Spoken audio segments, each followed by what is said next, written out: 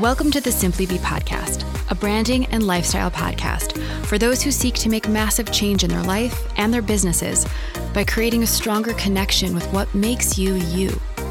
I'm your host, Jessica Zweig, personal branding expert and founder of Simply Be. And through these conversations with my incredible guests and my own life experiences, I'm going to show you that the secret to developing a brilliant brand and a kick-ass life isn't more doing. It's more being. Let's dive in. This is a Soulfire production. You're listening to the Simply Be podcast, episode number 67. Well, hello, my beautiful friends. Welcome back to today's show. I'm so grateful, as always, to simply be with you all. If you are a first-time listener, well, welcome. My name is Jessica Zweig. I am your host. And on this show, we take a look at how to build your brand from a lens of authenticity and ease and flow. And I interview some of the most incredible people in the world on how to build a lifestyle and a brand on your own terms. And today's guest, is no exception. She is an inspiration of mine. She is a dear soul sister and a friend. And what's so incredible about my conversation with Tara Stiles is how full circle it is.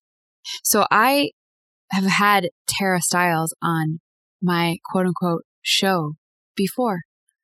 I used to have a really pretty lame, actually, YouTube show called Simply Be TV. That was 1.0 at the dawn of Simply Be Agency 1.0 back in 2014, when I had left my first business, which was a magazine that I ran for 7 years, to go off on my own. And I had absolutely no strategy. I had no message. I had no product. All I knew is that I wanted to speak to women and help them build their personal brands. And I created a YouTube show and I identified all of these amazing women that I wanted to interview. And it was obviously on camera. And I reached out to Tara Stiles, which was so ballsy when I think about it back in the day. And she responded and she said, yes. And I think she was flying through Chicago on a W Hotel tour stop. And I kind of knew that. We talk about this in the conversation. It's kind of blurry for both of us. All I know is that I brought my camera crew to her hotel room at the W Hotel. We shot not one, but 2 episodes together and we bonded and we've been friends ever since. And that was, I think, in 2014. And I have just watched her expand and grow her platform. I mean, she was already killing it. She still is. But what's been really beautiful is feeling her support and watching me rise. And we've just been really rooting for each other as friends across the country for the last 6 years. And I just am so touched and excited and moved that she's on my podcast. And I know many of you are familiar with her work, but if you are not familiar with Tara Stiles, let me just tell you about this yoga rebel, wild woman friend of mine. Tara Stiles is the founder of Strala, a revolutionary approach to being, moving, and healing. Strala yoga is essentially its own form of yoga, like vinyasa or ashtanga or forest. She's created her own method, which is now practiced in more than 100 countries, and thousands of guides are leading Strala classes daily around the globe.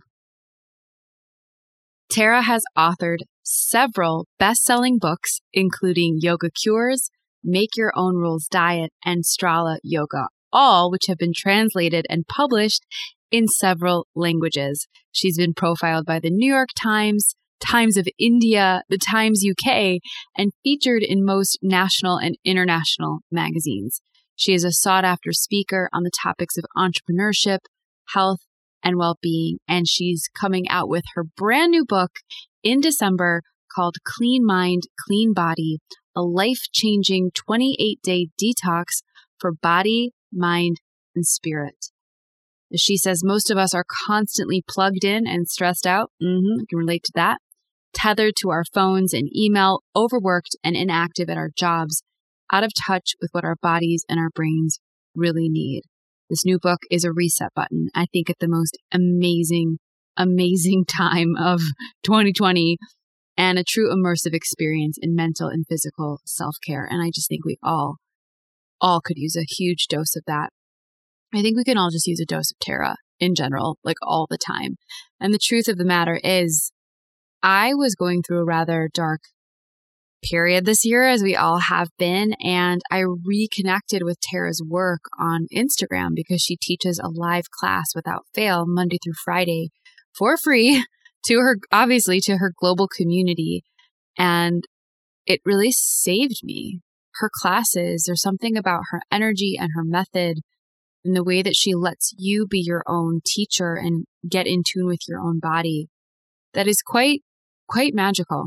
And it's no surprise that she has had the success that she has had, partnerships with Reebok and W Hotel and this incredible brand that she's scaled across literally the planet. I actually was in Singapore in 2015 and took a Strala yoga class in Singapore with Strala trained instructors, all inspired from Tara Stiles. And she's just so freaking real and open and generous and humble and authentic and a girl's girl, a true girl's girl. And obviously, because if she wasn't, she wouldn't have said yes to me all those years ago on YouTube, which, by the way, I'm going to leave a link to that interview on the show notes so you guys can go watch Baby Jessica and Baby Tara back in 2014 when we first connected.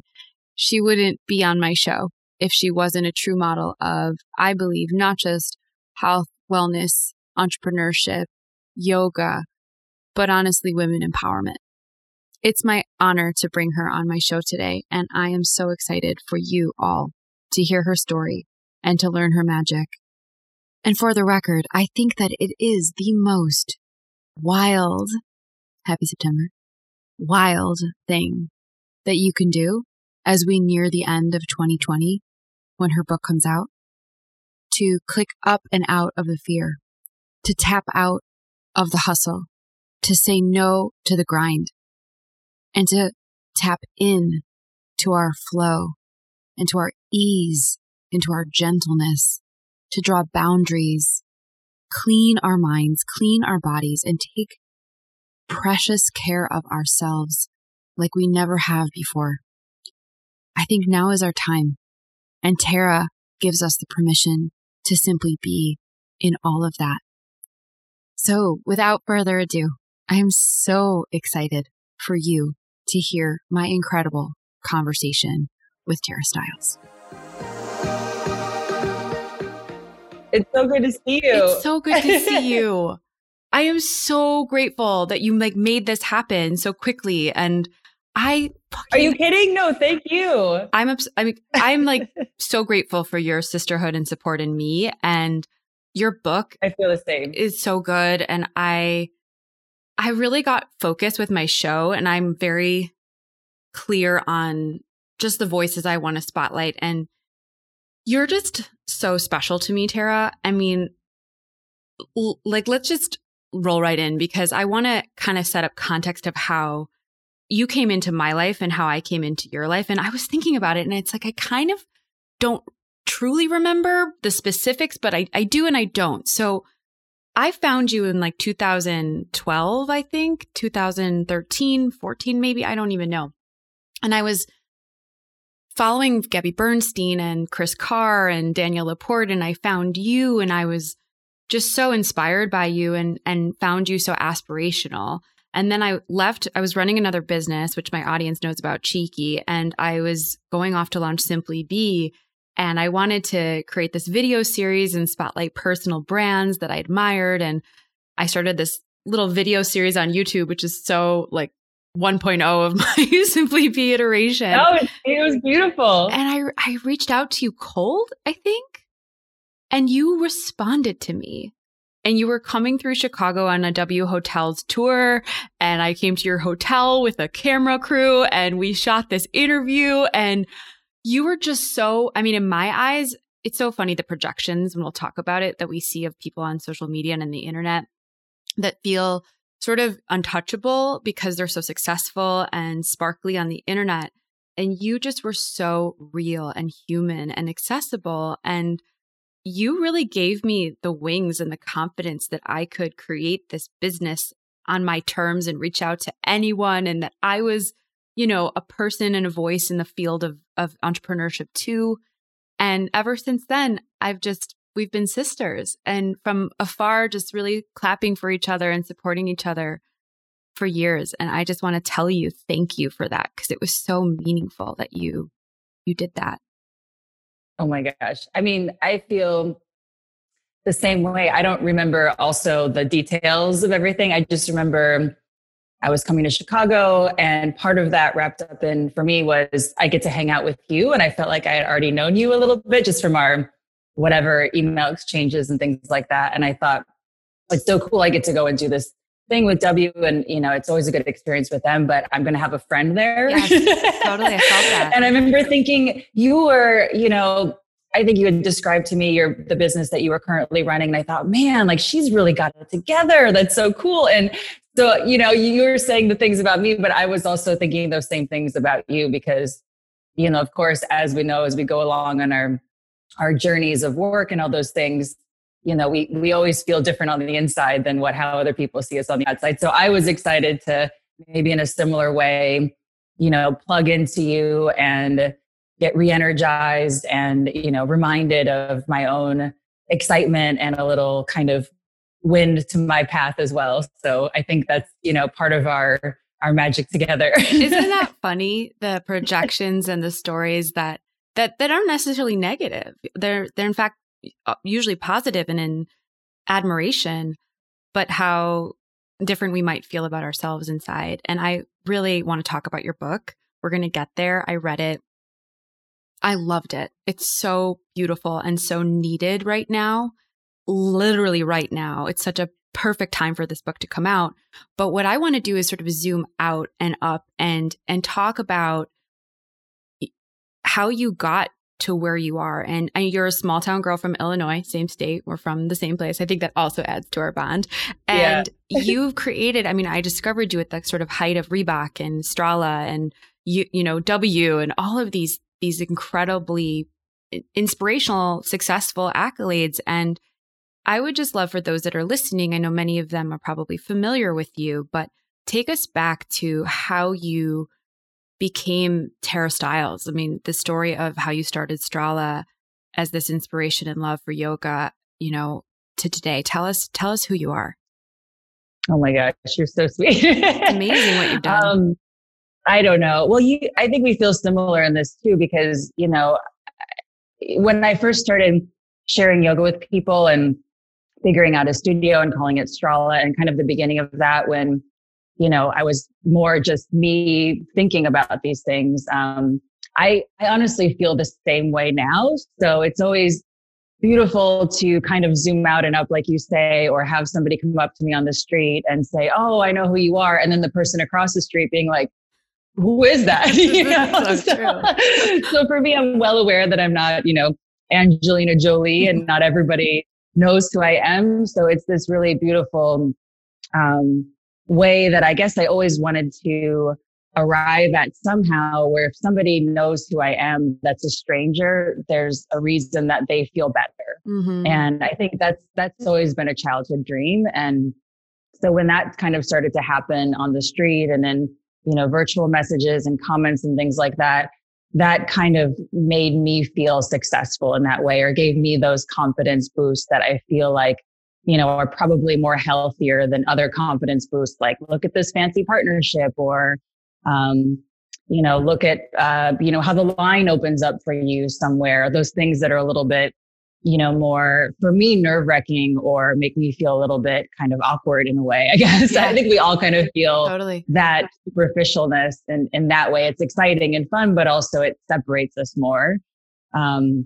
But yeah, I mean, I kind of started, I never wanted to teach yoga. It was never a childhood dream. I thought I would dance and that was my path. And I love that. But my one big existential crisis when I was a teenager with dance was when I started performing more, was the people in the audience were just that. They were only the people that were somehow allowed to be there or found out to be there, whether it's 100 or 1,000, a bigger arena, it's always going to be those people that got to come and not everybody else.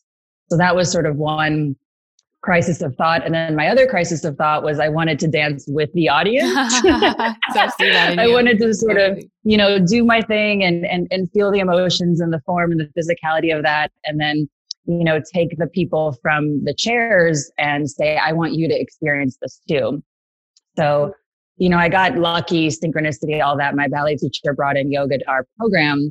And this was in the late 90s. And it still wasn't, something that was not so much done in ballet programs or, really in fitness studios and things like that in general. So it was more for relaxation for us kind of stressed out young dancers. And it was the first time in my life I saw somebody just sitting in the front of the room. He was a man and he had no agenda to get us to agree with him or, get us to do anything, perform anything. He was just simply happy for no reason at all. And I thought, what this is incredible. Right. And I hadn't seen any examples of that really in my life, at least in its kind of obvious form. This was just kind of like, an emerald as an emerald, sort of, there's nothing really else going on.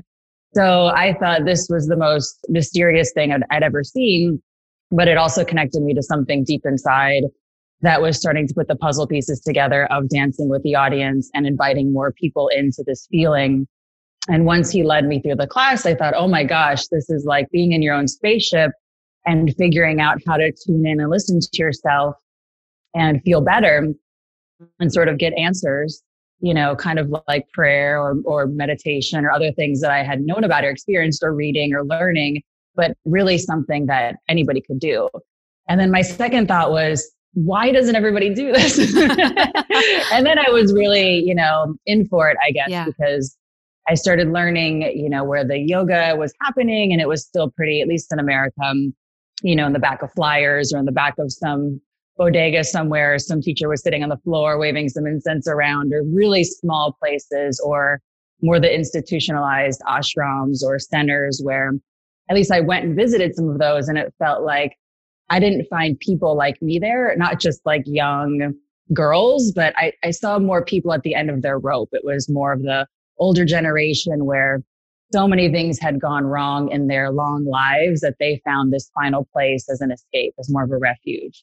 And I thought, well, maybe we can kind of help ourselves before we get to that place. Totally. So I was just kind of thinking about these things in my head for so long. And, when I moved to New York, I was dancing and doing a bunch of different gigs just to pay the bills and kind of meet people and all of these things. I kept talking to people about yoga and, you would hear all the same misconceptions that you hear now. I'm not flexible enough. I don't want to be religious in that way. There's nothing new. And I thought, oh, okay, it doesn't matter. Like you can stretch a little side, move how it feels better. And all these people would say, oh, I feel better. Or I never heard yoga explained to me like that.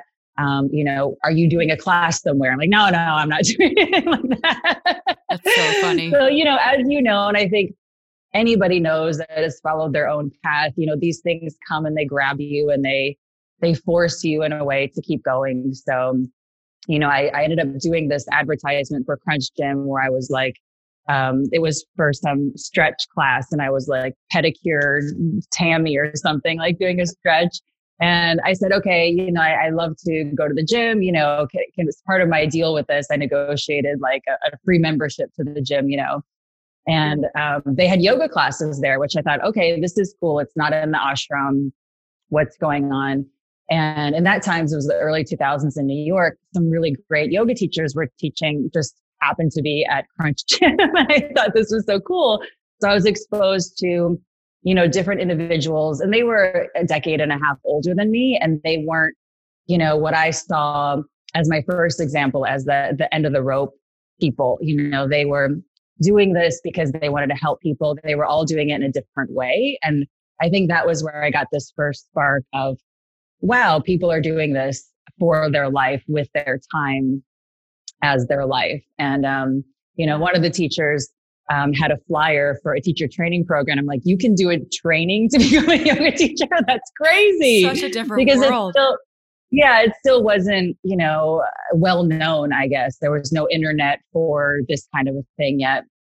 So, I did the training and she was really nice. Her name's Amy Impoliti. She's still a really well-respected teacher and I learned a lot from her. And I think the best thing I learned from her so much was how she was herself. And, I didn't identify with the style she was teaching, but I thought she had the same feeling like the first yoga teacher I ever had was she was happy for no reason at all. And I just, she didn't wear any makeup, but she was beautiful. I'm like, how is that possible? And she ate things like avocado right out of the avocado. And I never saw anybody do that before. I'm sitting there with my gummy bears and my, Diet Coke or whatever, Totally. I'm like, what? You could just eat plants like out of the whole plant, not in a salad with, mustard dressing or whatever. I had no idea.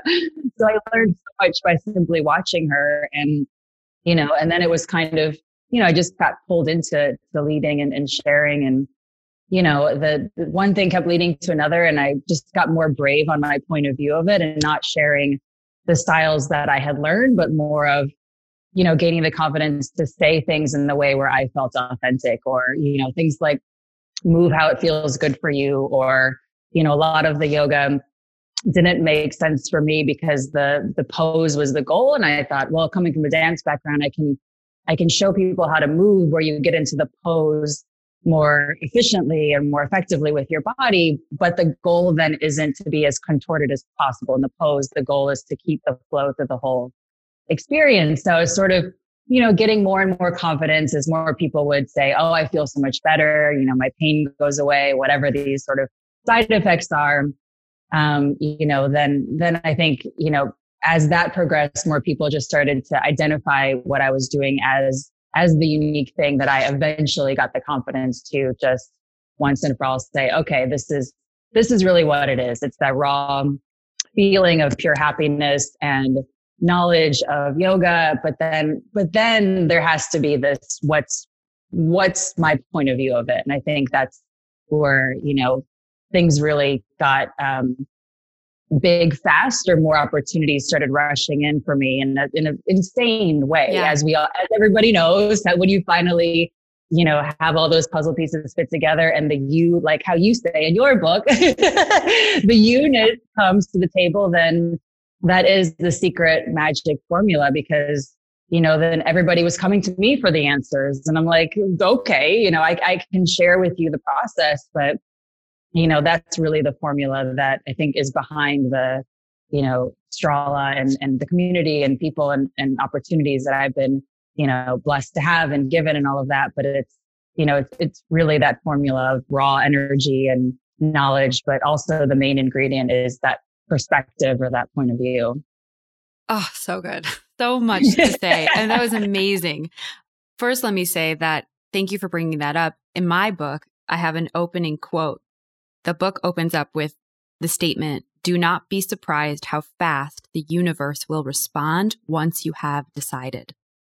And I love that. Stopped me in my tracks, by the way. So thank you. Oh my God, that's right. You read my book. You're so amazing. I did read your book. And it's like alignment. When we get in alignment with our purpose, with our soul, with what we love, with what brings us joy, what's of service to others, it just explodes. And everything opens up beyond your wildest expectations, but we have to trust and feel ready and worthy and all of the things that, you and I have clearly been on the path around.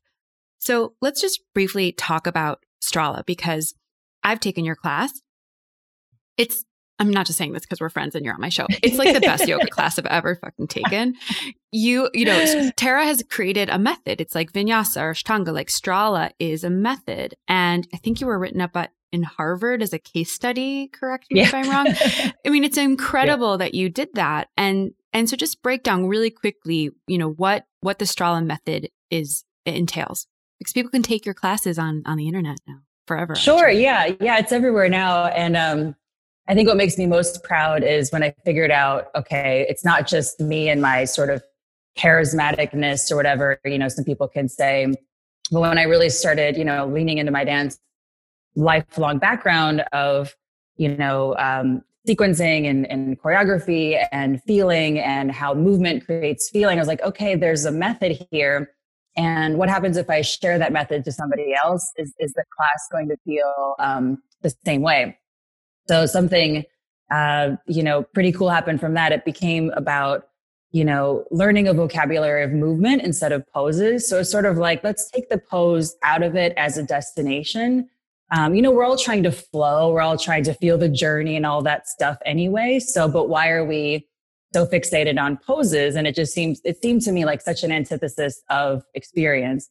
So, extracting the pose and calling it what it is, just an arbitrary waypoint. It's a form. You're going to be on this journey, so we're doing these movements and they kind of go in groups of movements. If you're in a class, you don't know, like most people don't know that it's a style if they just take a class like, oh, that was a great yoga class. And that's honestly my goal. I don't want to be so stylized where the postures are different or you're swaying your back or you're doing your fingers a certain way. Like it should be very natural and feel very individual. So it should feel like yoga that feels like you. And I guess that's kind of how I like to describe it in a way, because it is a style, but it's not stylized to the point of decorations in a way, which I think a lot of certain styles of movements do, where they say, in the first 10 minutes, we do this, and then 30 minutes later, we do this, and then we do that.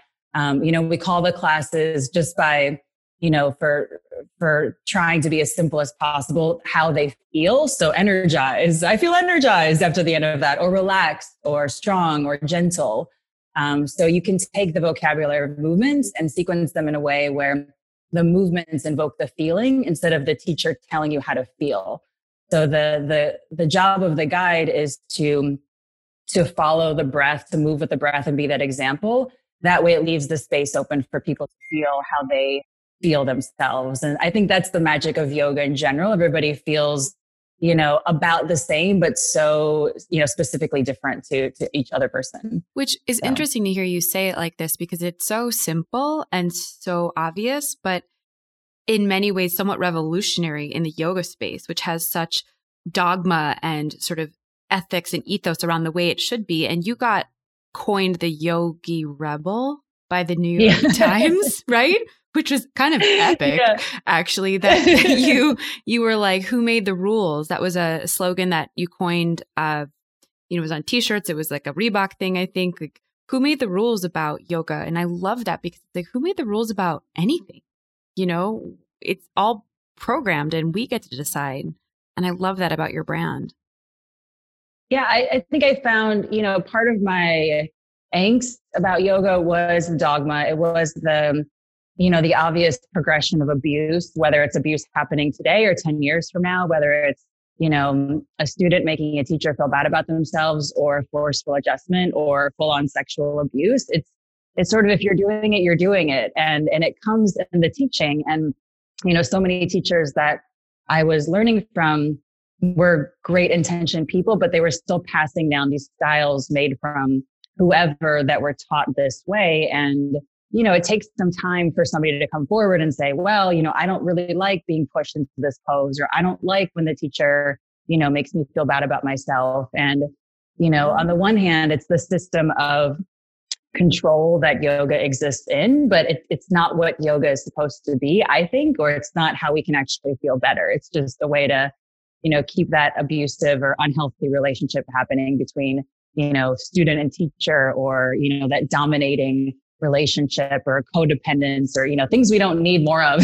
Like, Totally. But it's hard. I mean, I remember when I first started, even the first 5 years, I'd have people come to my class that were from other styles of yoga, and they were specifically coming because they had heard, oh, you're getting all this attention. What's the big deal? And you could see them coming in from a mile away, and they would say, well, you're not really telling me what to do or how to feel. And I'm like, yeah, but I'm showing you where to go. And that's very different. If you're so used to somebody telling you exactly how to feel every step of the way, then you're really feeling nothing.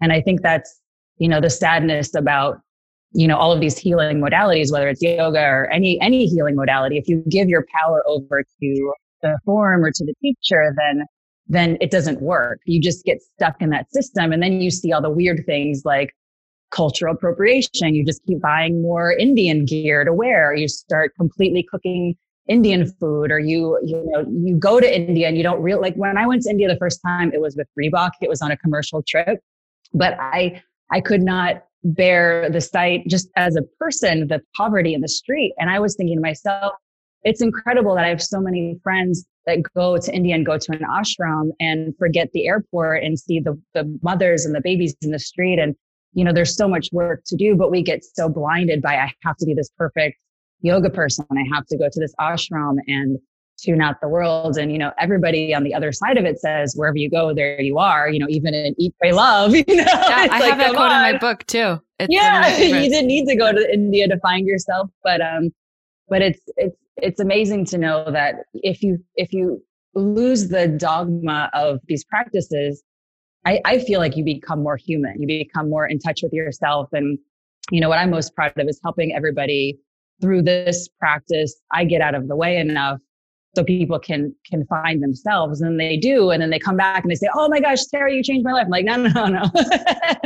I had nothing to do with it. Literally, I showed you the form that has helped me. And then you go off to the races, and then it makes people, more connected with their humanness. Like it's impossible then to go to India and to ignore the poverty. You want to do something about it. You want to get involved. You want to get involved with the people hurting in your local area. You want to help yourself, and all of these, things that could be a little bit more normal become more normal. And I think that's really, why I get so excited about it all the time. And, I still am like, I don't want to be teaching yoga. It's so crazy. But then I'm like, oh, wow, I can actually help people feel better and, which you do this thing.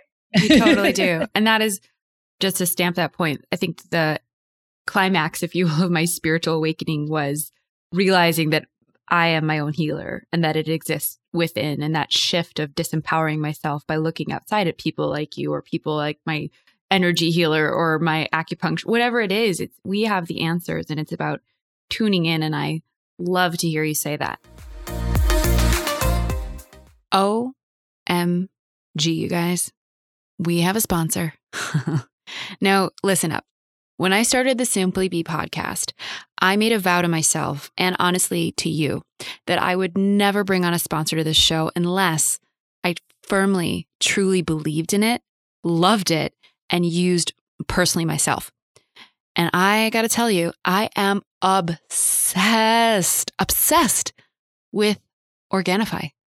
Now, if you're like me, you're real busy, you're running some shit, you don't have a lot of time to make your juice every morning and take every single supplement and vitamin and get perfect REM sleep every night.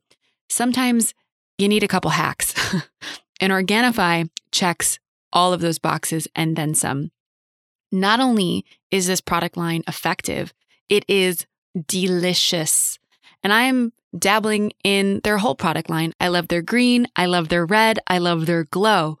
Most of all, though, I am really, really addicted to their Organifi Gold chocolate. It's a creamy, delicious superfood tea filled with medicinal mushrooms and herbs for inducing deep sleep instantly. And if you guys are like me, I need my rest. And this shit makes me sleep like a goddess. It's 100% USDA certified organic with less than 1 gram of sugar per cup, which is insane to me because it tastes amazing. It tastes like full hot chocolate. Now, I usually make it with full fat oat milk, and then I blend it up in my NutriBullet and I drink it before bed. It has 9 superfoods for deep sleep and recovery, including some of my favorites, which include reishi mushroom, which is amazing for reducing anxiety and balancing your hormones.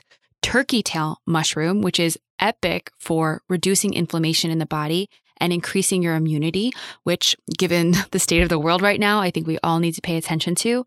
Plus, it's got lemon balm, turmeric, ginger, and magnesium, all of these incredibly holistic, healthy herbs and vitamins that really, really support your body and your mind. Now, a quick caveat, my husband drinks it. He's obsessed. what you need to know about my husband is that he has the diet of a 12-year-old. I love him. It's a losing battle. I gave up a long time ago. Tried to push quinoa and kale and green juice on him my whole marriage. It doesn't work. If it is remotely healthy, he doesn't want it. But when I started drinking Organifi Gold chocolate, he was like, "What's that? That looks like hot chocolate. Can I have a sip?" And now he asks for it on demand pretty much every single night. We drink it together before bed, and we both sleep like babies. You guys have to try this stuff. I'm serious. It is an obsession in the best way, and I know you guys are going to love it too. So head on over to Organifi.com/SimplyB, or you can use code SimplyB at checkout for 15% off. I am so proud and grateful to be partnering with Organifi as Simply Bee's first official sponsor, a product I so believe in, and I know is going to support you on living your best life. Now, let's head back to the show. I totally feel from being a student of yours, a yoga student, your desire and authentic, earnest call to be of service to your community. And I just want to thank you personally for doing what you did and have been doing during COVID. Like, I've taken your classes in studio in New York, and I think you came through Chicago. I took your classes at the W. You're just amazing. And sort of this idea of like, if I want to take yoga with the best teachers in the world, I have to fly somewhere. And now, COVID sort of ripped the whole internet open, and you started teaching 8 a.m. classes, which is 7 a.m. Chicago time, every day on Instagram Live, Monday through Friday. And I got to start taking classes with you again this year. And it was such a guiding light, and it was so grounding. And I just want to honestly thank you, because it helped me, Tara. Like, it helped me in the morning start my day, being with you and your energy, which just resonates through the phone. But it's interesting because this isn't new for you. You started sharing classes and content on YouTube years ago, before anyone did that. And that was rebellious and revolutionary. And you really kind of built your personal brand alongside of Strala. So talk to me about your impetus to do that, and how, because my audience is primarily entrepreneurs, people who are trying to navigate the internet, look up to someone like you with this mega platform. And it really just, so much of it started with you taking advantage of the tools online. So what was the inspiration to do that? And what have you learned about building your own brand? Oh gosh. Yeah, this is fun. I mean, I feel like, we're all put on, I know you think like this because you think about things like this too. I think about the time that I'm here, the age that I am at certain places in life, and certain things are available. And I feel like, I turn to the right and this thing is available for me. I turn to the left and here it is. Let's use this. So I feel like, I learned yoga really, when there was just email, like you had a Hotmail account or whatever, you couldn't look stuff up on the internet yet. And then, once I was getting excited about it, I turned around and there was YouTube, and I just saw funny cat videos at the time or whatever was going on. And I looked at that, and I think it was, you had there was MySpace still, which I thought was kind of cool. We all did. Or a MySpace account. I don't know. I'm sure none of your viewers know what MySpace is. Maybe they do. I'm a lot older than I look, and so are you. I think you look so young, but I recall MySpace very dearly. I was on it forever.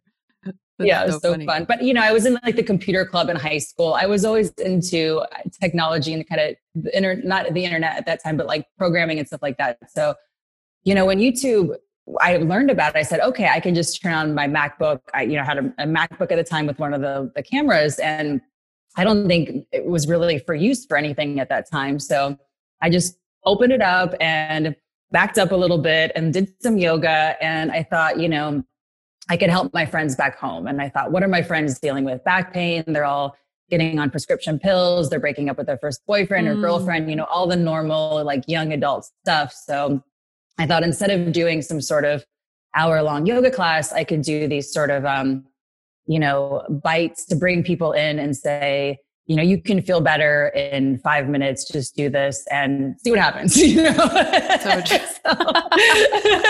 Just see what happens. And, it was, I'm also like kind of goofy. So I think that it was fun for me. I wasn't trying to, reach a large audience. I had no idea what that meant at the time. That wasn't really in the ethos of conversation. So I was just putting up these things. And actually a gal that she came into the studio a lot. She was working at Huffington Post. And she said, we have this kind of boring health and wellness and spirituality section, and everybody hates it, and we're going to get rid of it. But would you like to do some blogging for us? And I thought, yeah, I'd love to write, a little bit how to do some moves to feel better, and then a little video to go with that. So she really gave me this boost as well as a platform to showcase some of the videos. And she loved the classes, similar to how you're describing. She's like, I always wanted to do yoga, but I didn't feel invited to this place, or, I eat this way and they don't. And they were, one teacher had told her that she smelled like bacon or something. I don't know. Like everybody has their horror stories, Right. So she became a friend and an advocate. So more things like that started to happen. And it just gave me more encouragement to say, okay, I can make some videos and have some fun. And yeah, people started watching, and I didn't know what that meant in terms of, if it was just one person clicking over and over, or, if these were really people around the world feeling better. So yeah, that started to, I guess, grow. And I felt kind of, like a lone ranger doing this kind of a thing. And my yoga teacher friends at the time told me this was crazy. You can't do yoga without a teacher present. You're going to injure people. And I would say, well, I think the presence of a teacher actually injures people more. I would get kind of feisty with my responses. And as people, they go about their day taking care of themselves. If you pop on a video, I trust these people to take care of themselves. I'm not telling them to do anything that's not good for the body. I'm doing things in a very simple, easy way, nothing kind of controversial. Not even a big exercise, really. So yeah, I just kept going with that. And, more people started watching. And I think I didn't realize those people until, New York is a hub for everywhere. So people, when they would come to New York on a business trip or holiday or whatever, they would start to visit the studio, to the point where, it'd be Saturday and Sunday, and it would be, the 10, 20 regulars, and then a line down the hall of, people from all around the world. I was one of those people. Yeah, it's awesome. But it was so fun. But everybody had stories, and everybody, talked to each other. And I was so excited that people were feeling better, and people wanted to do yoga with us in the group and meet everybody as part of their, New York trip. And then, through Reebok and W, and then on my own a little bit with Strala, the more I got to start traveling around, people would show up for things and want to do yoga and kind of have their own stories from those YouTube videos. So yeah, I'm really grateful for the kind of place that the internet has been at during every moment of my journey. And I never did YouTube kind of, then YouTube started becoming more of a way for people to have a business through YouTube. And I wasn't really, I kind of turned my back on YouTube once I met people in real life. I thought, oh, wow, this was a tool to get to meet people. And here they are. And this is so great. And I can still, put up videos, but I never really played along with any, I don't want to say games, but any of the ways to keep it going, like, oh, I'll upload a video every Wednesday and have this on Friday. And, I never had a team around it or anything really professional. So it was for me a really huge gift to take me to the place where I got to, be with the people. I completely relate to that, for the record. I say all the time that I built my personal brand by accident, just by really seeing the purity of these tools and wanting to navigate them for my own fun and for my own service. And then all of a sudden people knew who I was, and then opportunities started to unfold, and it became less about the actual approach to social media and more about what that opened up for me as far as, the doors and getting to the next level and the real heart of what I am here to do, which is not beyond, YouTube or social media, but for you to teach yoga and for me to teach branding and authenticity. And it's interesting because I found you kind of at the height of all of that, like that explosion. And I want to transition to your book, which I truly love. It's It's beautiful. It's so much more than I thought it was going to be. I was like ready to, read this 28-day like transformation, clean mind, clean body, and it's all in there and we'll talk about it. But what I was really moved by was your story of where you actually were during the height of all of that. And you mentioned the language that you were stuck in the cycle of validation, that Instagram and all of the things do kind of suck you into.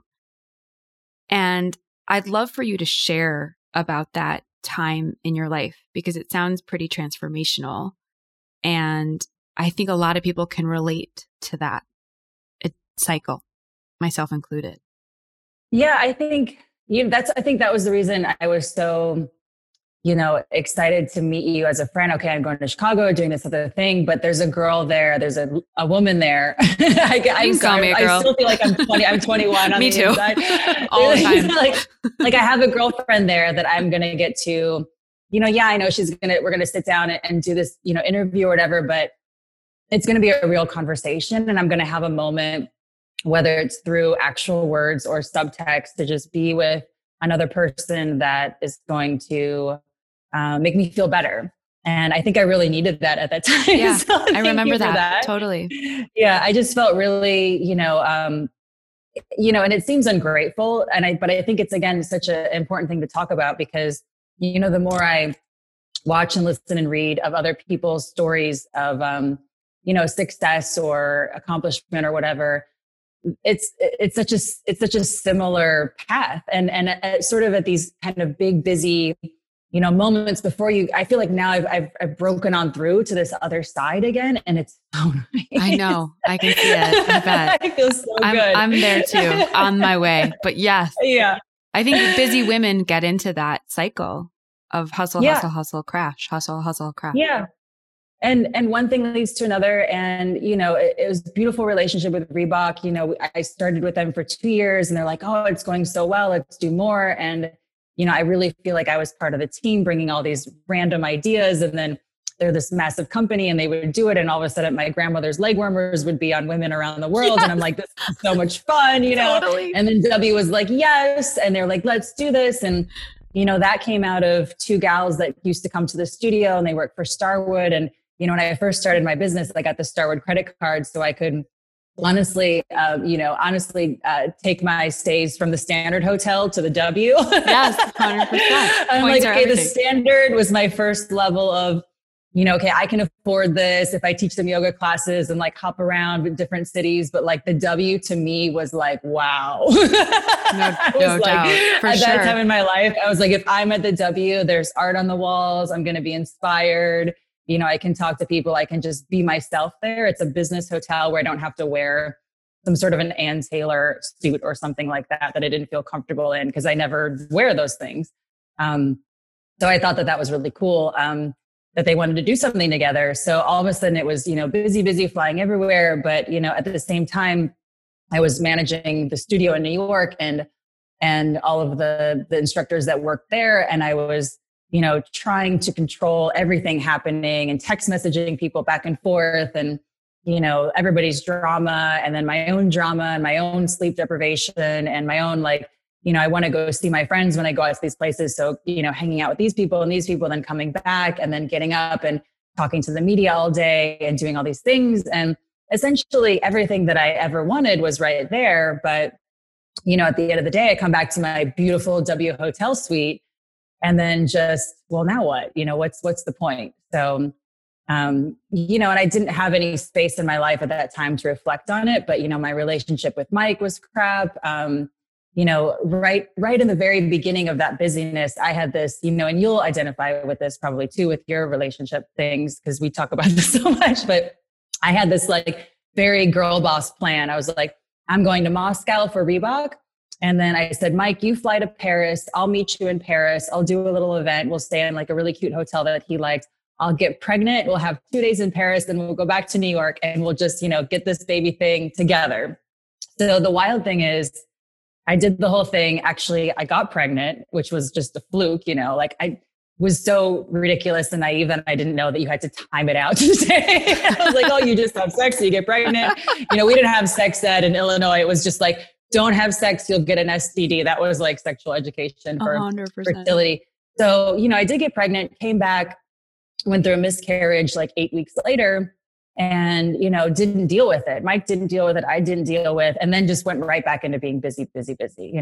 So what you don't deal with comes back up. So it took, a couple of years for us to completely, heal and work through that. And I just masked so much of that with just being busier and diving deeper into, I would go somewhere for Reebok and then tell W I'm going there and then fly over to another country for W and then be close to somewhere else and fly there and do Astrala training. And I was happy, but there was so much also underneath the surface that I hadn't dealt with. So it was really just, that Band-Aid. Girl, I relate to you on all of the levels. The girl boss over planning and being in total type A masculine control.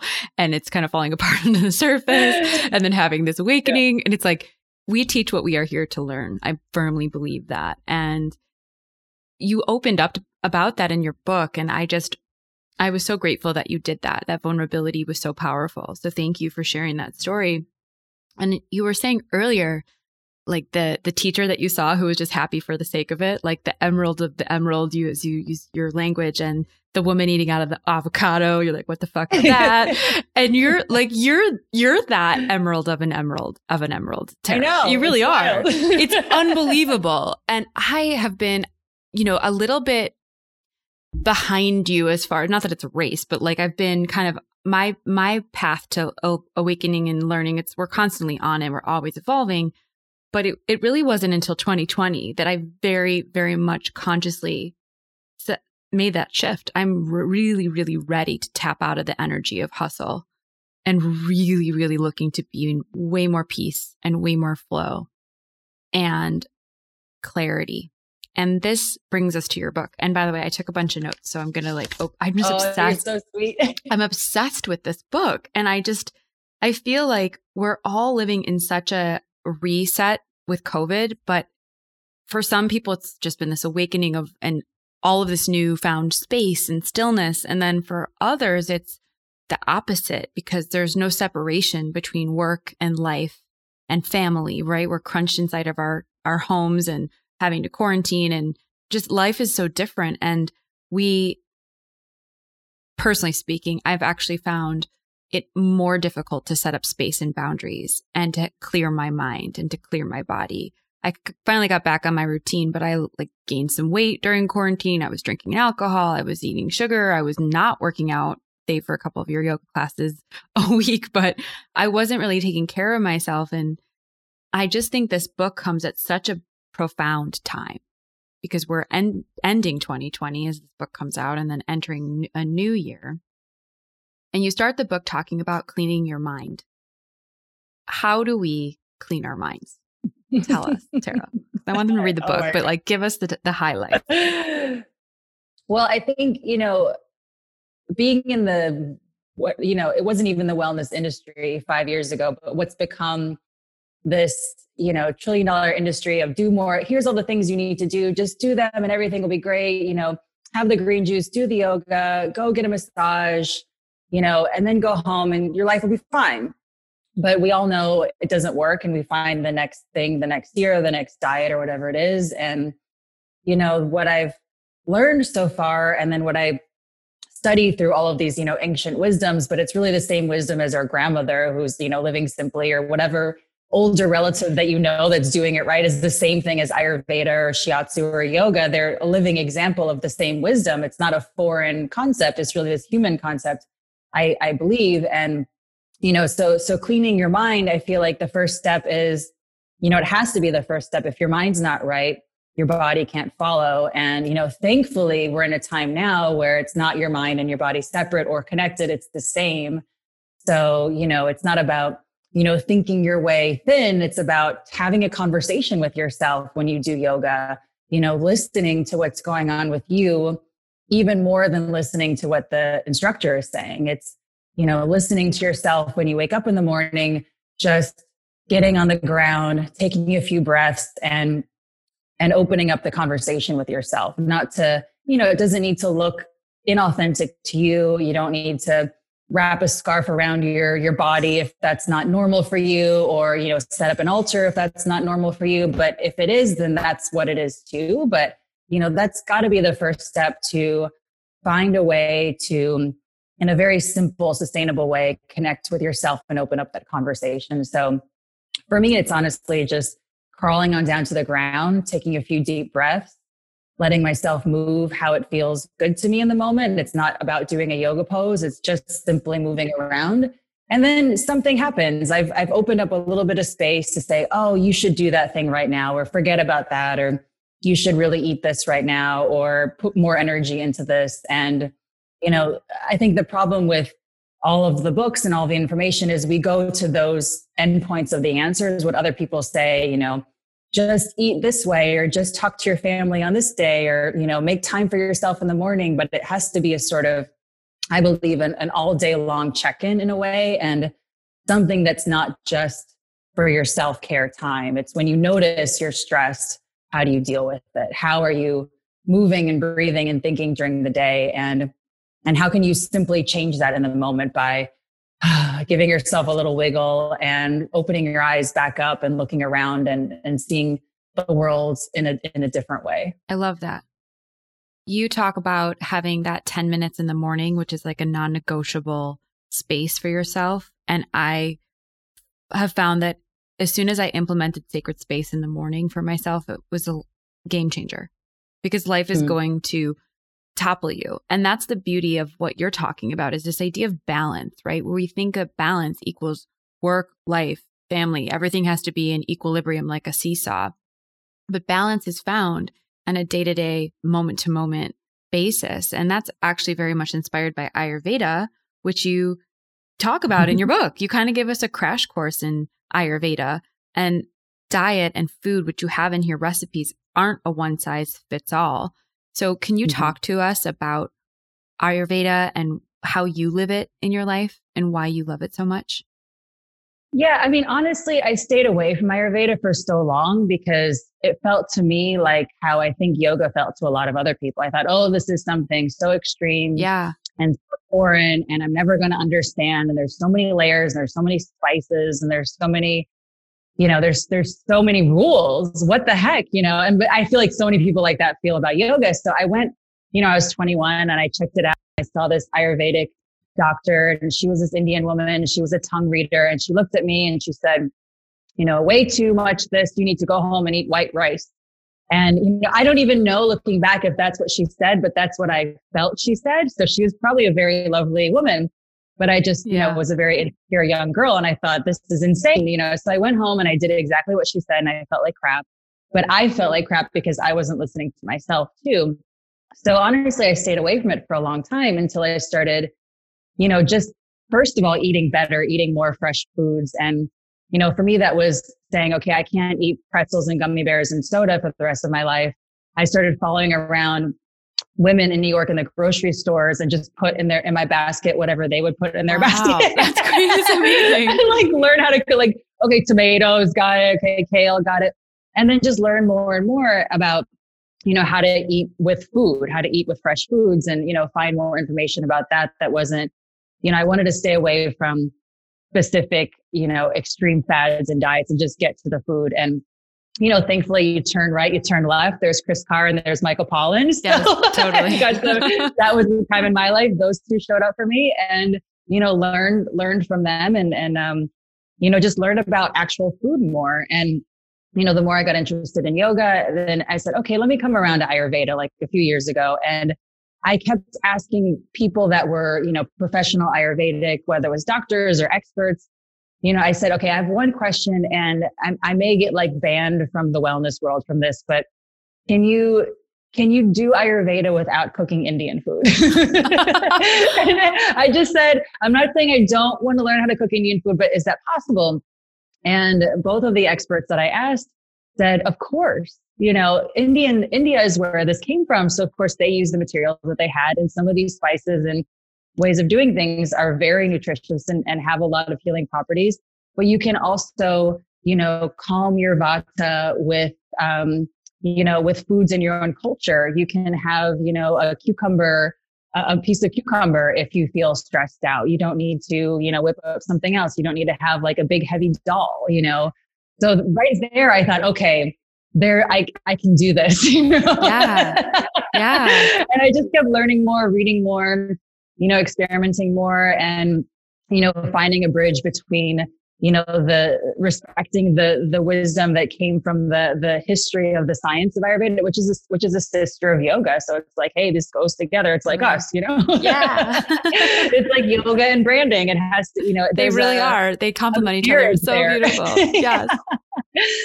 So I thought, this is amazing. I can take the principles of Ayurveda, how to eat at times that are good for you. And then I learned, my goodness, my grandmother was actually doing this. They have their biggest meal at noon, they're farmers. Then they come home from the fields and they just eat a little something. They go to bed, they wake up early. They're actually doing intermittent fasting without calling it that, just because they go to bed so darn early and they wake up so early, and then they don't have a big breakfast. They have a little bit and they go out again. So, the more I could look up other cultures besides the ancient culture of Ayurveda and see it in all cultures, the more I started to see, oh, okay, yeah, there doesn't need to be this block here for all of us to think we need to culturally appropriate ourselves. Totally. So I got more confident. It's amazing. And your book breaks it down so simply. And I was so excited to see all of the spices. So sidebar, I was feeling really off in my digestion just a few weeks ago, and I took an assessment of my diet. It's like, well, it's summertime. So I'm eating a lot of salads and cold smoothies and cold drinks. And there was not enough heat and spice in my system. I could feel it. And I switched to more like warm oatmeal in the morning versus a smoothie. I put turmeric and cinnamon and ginger and started drinking my chai again.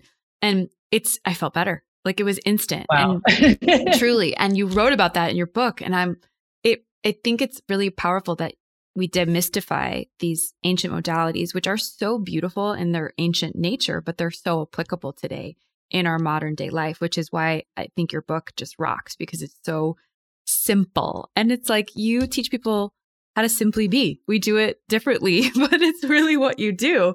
And you said that at the end of your book, you're like, this isn't easy, but it's simple. And I think we overcomplicate just so much. And you've really broken down this journey to clear your mind and clean your body in a way that doesn't feel inaccessible. And I just love that about your entire platform, Tara, for the record. So accessible. Oh, you're the best. It's true. It's true.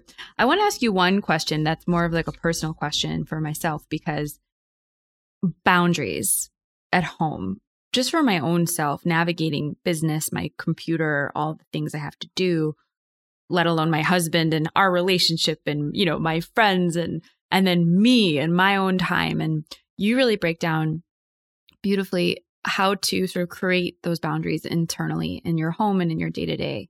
So if you could just walk us through some of your top tips on how to really create space, because I think a lot of people are struggling with that. Oh yeah. I think it's, I think it's really about, I love that you said it's not easy, but it's simple. Yeah. Yeah. Because there isn't one size fits all. I think the magic is you have to slow down enough so you know what you need. It's about nourishing yourself. So, for me, I know just through practice, the reason I started that quarantine yoga Instagram live was because, I remember the day we were doing a shoot like for the Stiles site videos, and we came back and it was starting to get really serious in New York, where people didn't know what was happening. And it was pretty obvious that we needed to start staying inside. And it was sort of, there wasn't a mandate, but it was sort of like everybody we know was doing it. Like, let's just get the one final groceries and just hunker in. So, okay, it'll be 2 weeks, whatever, Right. I was like, I said to my staff on Friday, I was like, we were closing down in Chicago that week. And I was like, I'll probably see you at the end of next week. We're just not going to come in for the next few days.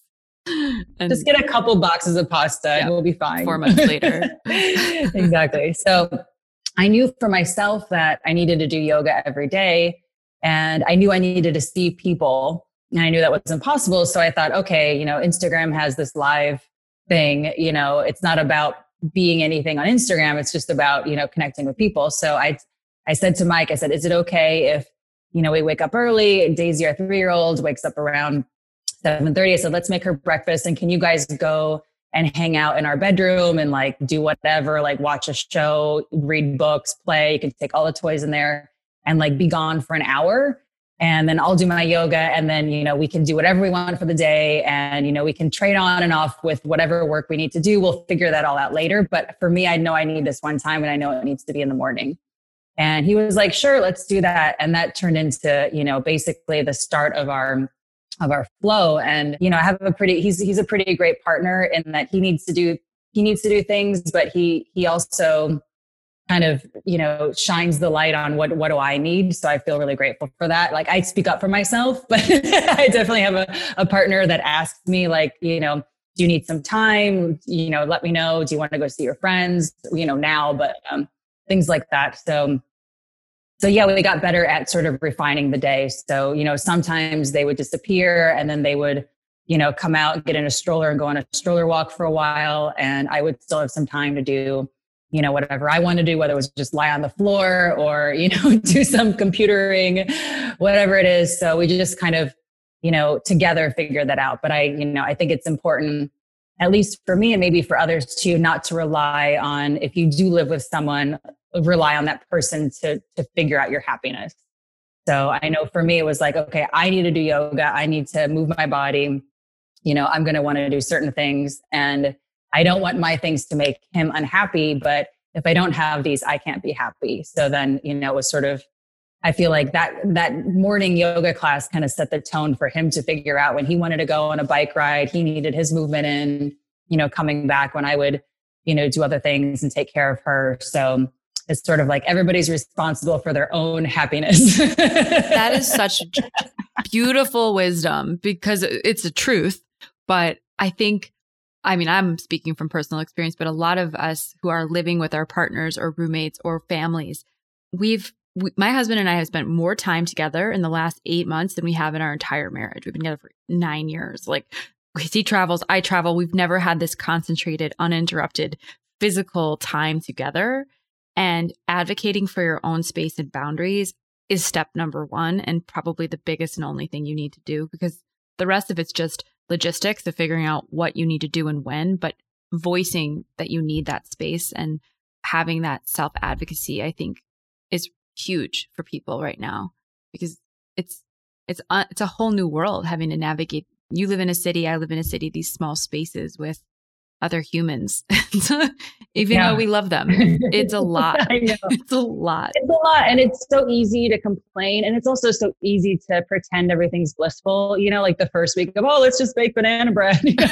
Yeah. You and right. We're going to do art projects all day and forget about any need to, make an income still, if there is a world to go back to. So, I don't know. For me, it's boundaries, and it's just, taking responsibility for what I need and knowing that changes all the time. Just like in yoga, every day I don't need to do a strong class. I can lay on the floor and do a few twists, and that's my yoga for the day. And I don't need to feel guilty like I didn't do some massive workout, because that's not the reality of what we actually need anyway.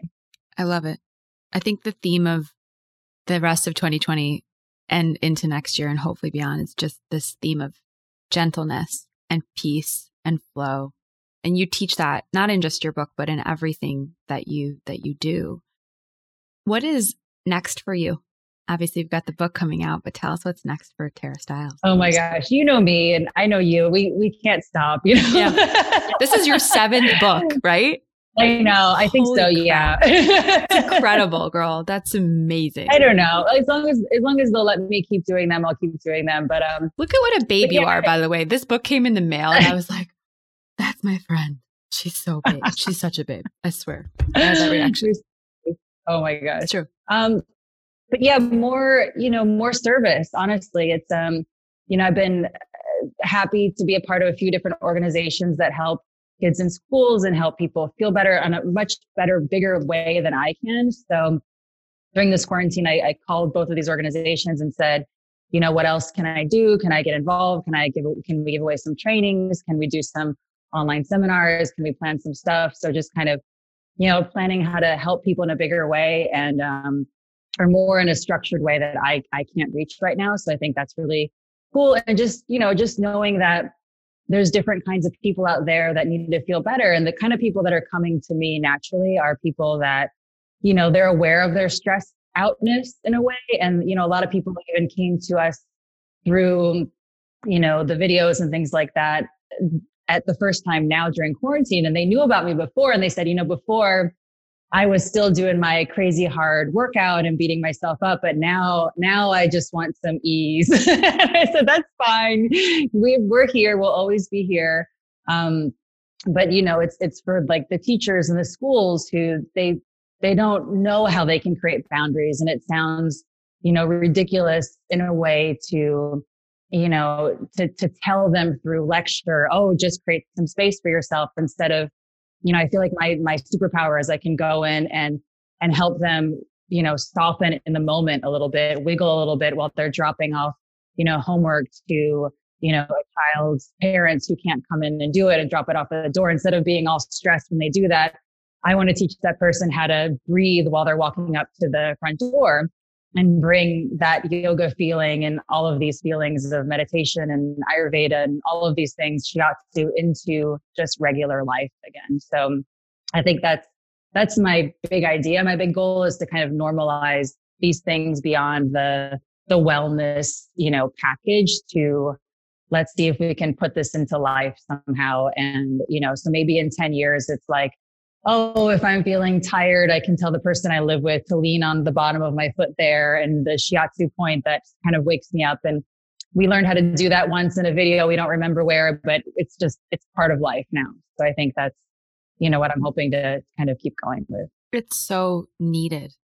It is so needed. And you're the gal for the job. That's I think we all are. Yeah, no, totally. It's a new earth I think we're creating right now. And as sucky as COVID has been, it's been just an opportunity to go deeper into our mission and our service, and to really rewrite the way we operate in a way that's more loving and more gentle and more peaceful and less self-punishing and rushing and keeping up with the man. It's like, who's the man? Like, let's lead from our feminine and our hearts. And, you've been doing that for years. And I'm just so grateful that you're, not only in my life as a friend, but a teacher as well.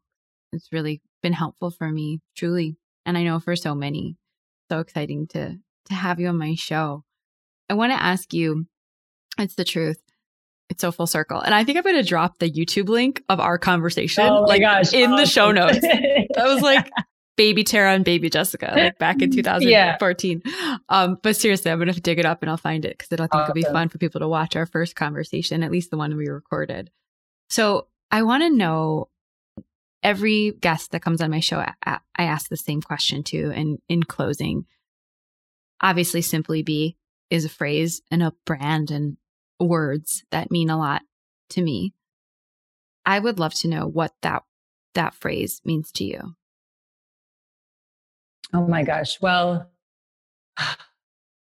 it's everything to me. It's sort of this omniscient way to feel better, I think. And I think that's one of the reasons why we're so connected. It's the same mission and sort of different variations, different expressions in this way. And, it reminds me, I got to go back to my hometown several years ago with this YouTube production company that said, oh, let's do some videos. And I said, but can we also go to my hometown and try to convince everybody to do yoga? And we went around and asked people if they would come to this yoga class for free. It wasn't a charge or anything. And nobody wanted to come because we were saying, do you want to come and do yoga? And then I said, well, we need to go and ask people how they're feeling. And somebody would say, oh, my back hurts. Oh, my kid is on drugs. My husband broke up with me. This is going on. People just open up when you say, how are you doing? How are you feeling? It's so easy to get people to talk about themselves. So for me, yoga and all of these variations is a way to feel better. And when we feel better, I feel like that's the sort of big bang of simply being ourselves. So that's how I think of us a lot. We're kind of like this ping pong ball going back and forth. It's like a little bit of action, a little bit of process, action and process. And it's, if you feel better, you do better. And, if I can help people feel better, then they can simply be, and if you can help people simply be, then they feel better. It's like, feeling better in order to feel better is great. But we also, once you do feel better, you feel that confidence and that well-being to share your purpose and to, live your dreams and go after, what gives you excitement and desire in life. And it turns out all of those things, when you come from that beautiful, connected soul place, they're not going to be the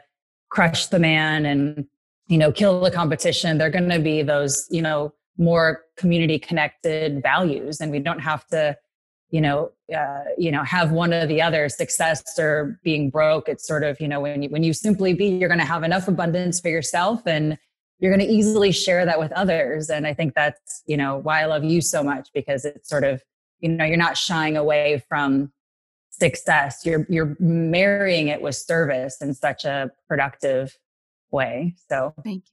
Yeah. So are you. I loved that response. Sorry. That was so beautiful and so spot on and beautifully said in a way that no one's ever said. And I think that's honestly why I resonated with you, in back in the day. I think that this is what we've been calling for, this way of being connected to service and mission and ease, this balance, this yin, the yang, the hustle, the flow. And you, in many ways, have been a trailblazer for that in yoga, but in so much more. And it sounds like you're taking all of that power into your next chapter. And so am I. And I'm just so happy to reconnect with you at this poignant little moment in both of our paths as we both continue on. And I feel such a resonance with you and your soul, and as sisters that have been shining light at each other for so many years. And so thank you so much for coming on my podcast. Oh my gosh.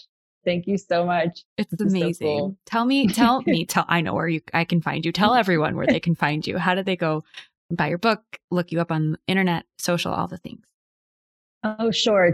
I finally have one of those, personal websites now. I hadn't had one for so long with Strala, but just tarastiles.com. That'll more of an author site. It'll take you to where the book is. It's in all the bookstores and all those usual things. But also stralayoga.com will take you to all the yoga things. So definitely easy. Amazing. Definitely just. And they're connected. Yeah, they are. They're beautiful. They're like Jessica Zweig and Simply Be. Like that's how it is for me too. It's so cool. Awesome. And not everybody does that. And it's so powerful when you do, in such intentionality and service. And they live separately, but they connect and support one another. And go take Tara's IG Live yoga classes in the morning. They are so good. And you feel strong and powerful and energized, whatever you want to be, but it's in flow. And your yoga has really been transformative for me. And I know so many. So thank you for being you. Let me tell you about one of my favorite podcasts on the market, Activate. It's your one-stop shop for all things mind, body, and soul elevation. Each week, my dear friend, soul sister, and host of Activate, Laura Holloway, and her guests will bring you tools to align your minds and your hearts and take empowered action. You'll learn how to strip back the layers, silence the noise, and listen to your heart's truest calling. And most importantly, you'll give yourself full permission to say yes to your higher self. If you're ready to dig deep and get out of your own way, then this is your tribe. Laura is with you. Oh, hey, it's me again. If you loved this podcast, please subscribe, rate, and review. And if you leave a review, don't forget to screenshot it, DM it to me over on Instagram at Jessica Zweig. I respond to everybody to get the private Spotify playlist of the month inspired by the monthly Be intention. And don't forget to follow me at Jessica Zweig and at Simply Be Agency on IG, and check out jessicazweig.com and simplybeagency.com for more info on my upcoming book launch, our work, and how to become a part of the Simply Be Society. And speaking of the Simply Be Society, as a listener of the show, you're officially invited to join our private Facebook group exclusively for the podcast, where you can connect with a community of like-minded, badass light workers, all on a mission to build their brands, up-level their lives, and expand their souls by stopping all the doing and start simply being. You'll find the link to it all in the episode show notes. Until next week, my friend, have a beautiful, bright, sunny, yellow week.